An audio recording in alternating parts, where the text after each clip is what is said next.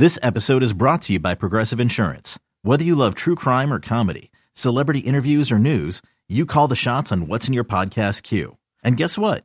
Now you can call them on your auto insurance too with the Name Your Price tool from Progressive. It works just the way it sounds. You tell Progressive how much you want to pay for car insurance, and they'll show you coverage options that fit your budget. Get your quote today at Progressive.com to join the over 28 million drivers who trust Progressive. Progressive Casualty Insurance Company and Affiliates. Price and coverage match limited by state law. It's blazing hot outside. You get in your car to turn on the AC to get cold air pumping, but it blows hot air out. This issue is commonly caused by low refrigerant due to leaks in the AC system. You want an easy, all-in-one solution that will restore the cold air in no time. AC Pro Recharge Kits make restoring cold air easy for even those with zero DIY experience in less than 10 minutes. Save time and money versus going to a shop by picking up an AC Pro Recharge Kit today. Be a pro with AC Pro. It's the Amazing Rico Brogna podcast with your host, Evan Roberts. Rico Brogna winter meeting style. How are we all doing? Evan Roberts, the great Pete Hoffman, the Rico Brogna podcast. So a couple of things. The New York Yankees made a trade for Alex Verdugo. Why do I bring that up? Why do you care? Apparently, the Mets were interested in Alex Verdugo as well. And if the Mets had traded for Alex Verdugo, if they had given up a similar package to what the Yankees gave up, let's say a reliever, 12th or 13th ranked prospect, and another guy who was recently drafted for Verdugo, who I think is a very, very average player. He's a good defensive player. I'll give him that. Was a finalist for the Gold Glove in right field. Left-handed bat. His splits are predictable, as you'd expect. My reaction would have been blah. It would have been, sure, that's a major league everyday outfielder. Okay, they need that. David Stearns has made that clear over the last few days. But that would have been a very blah acquisition. Is that the kind of move they're going to end up making in the outfield? Similar to that? Maybe. I mean, maybe we're going to go blah for whoever they pick up in the outfield. But I don't feel as if the Mets missed out on some gem. I think Verdugo is a very average player. Not a lot of pop. He doesn't strike out a lot. He walks an average amount of time. He's a 265, 270 hitter, a 740 OPS kind of guy. He is a free agent at the end of the year, so maybe you hold out hope. If you're a Yankee fan or prior to this a Red Sox fan, or if it was us trading for him, a Met fan, that he would have some kind of big contract season.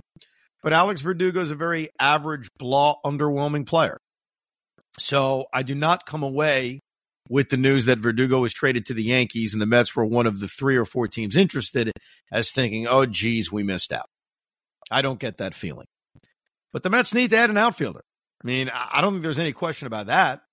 I listened a lot to David Stearns over the last 2 days at the winter meetings to see if I could glean anything from what he was saying. Can I pick up on, is he giving us signs? Is he trying to tell us something? And I thought he told us a couple of things. Number one, they're going to add an outfielder.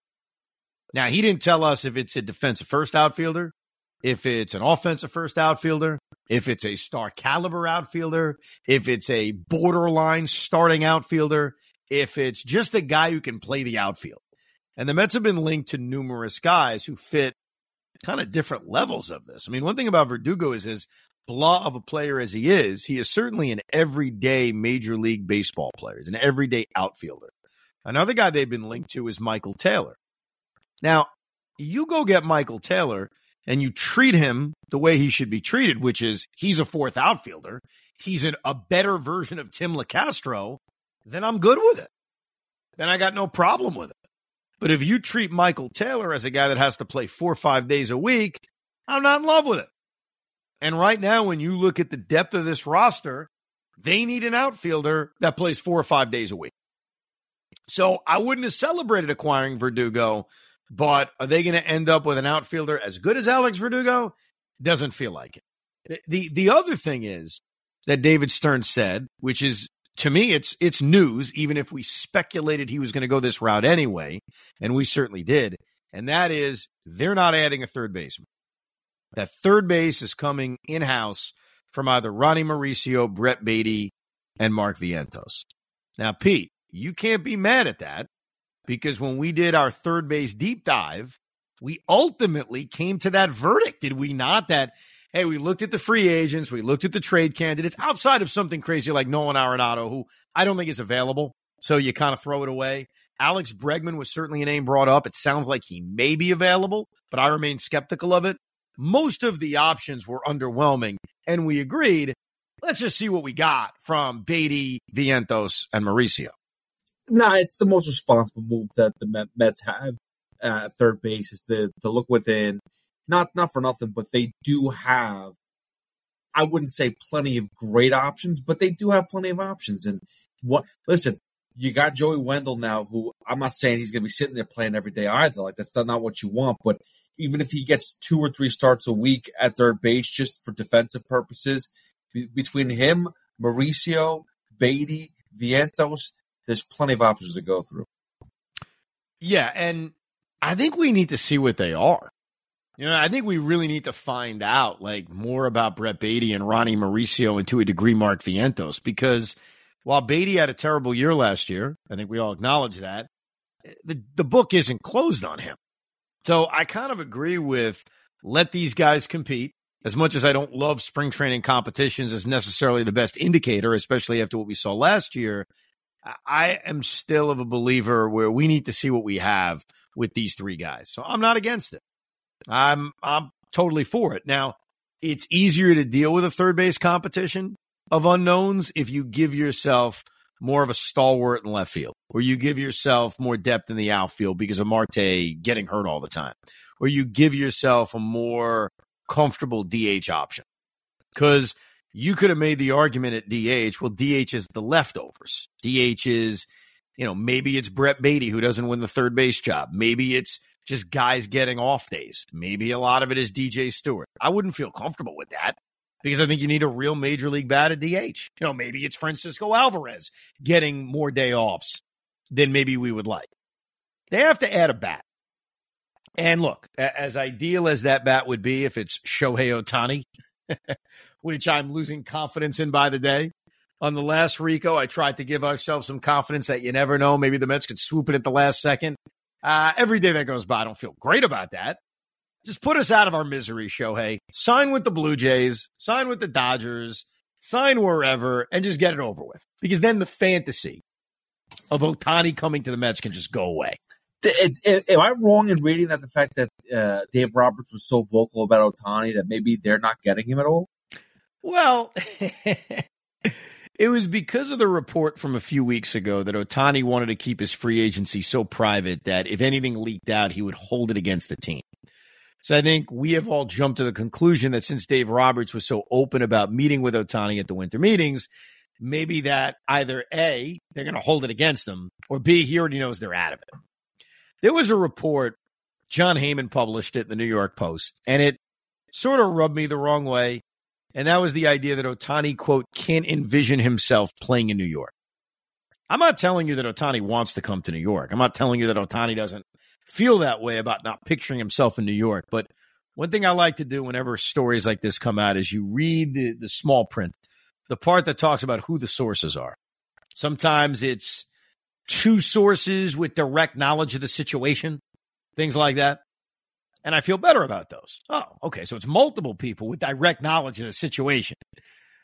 John Heyman's source in this article was someone in the clubhouse. That's the way it was worded. There's somebody in the clubhouse. I mean, who the hell is that? One person in the clubhouse? Is that what we're going on right now? Clubhouse source was the way he phrased it. A clubhouse source could be the freaking water boy. A clubhouse source could be the bat boy. I don't know. I'm not telling you that Ohtani secretly loves New York. It certainly doesn't feel that way. It feels like the Mets and the Yankees are just not even involved in this because Ohtani doesn't want to come to New York. But when I read that article, I went deep and I saw clubhouse source. I mean, that is so innocuous. It could be anybody. Now, it could be somebody that really knows. I admit that. But it's somebody in the clubhouse who's a source. So it's not that I'm not buying it. It's that I remain very, very skeptical of it. I do hope that reasonably soon we could just be put out of our misery. Quick question, though, for you, Pete, because I have an answer to this. If it's not the Mets, if the Mets are not swooping in and signing Shohei Ohtani, Who do you want to see get him? I'd like him to stay with the Angels. Really? Yes. Because they're a non-threat? Oh, yeah, they're terrible. So listen, if he doesn't choose us, at least let him suffer with someone that's never going to win anything. Fair enough. I think that's a fair answer. You know what my answer is? I'm going to say the Giants? The Toronto Blue Jays. That would be my choice. Obviously, I don't want him in the National League. I think he's a great player, so I wouldn't want to deal with him 6 times a year or potentially in the postseason. So no to the Giants, no to the Dodgers, but yes to the Toronto Blue Jays because A, American League East kind of torture the Yankees potentially. And then B, just as a baseball fan, very selfishly, I'll just see more of him. I'll see more of him because he plays in the Eastern time zone. You know, as late as I stay up watching baseball, it's kind of tough when games start after 10 o'clock. So I'm hoping that if it's not the Mets swooping in, shocking the world, that it ends up being the Toronto Blue Jays.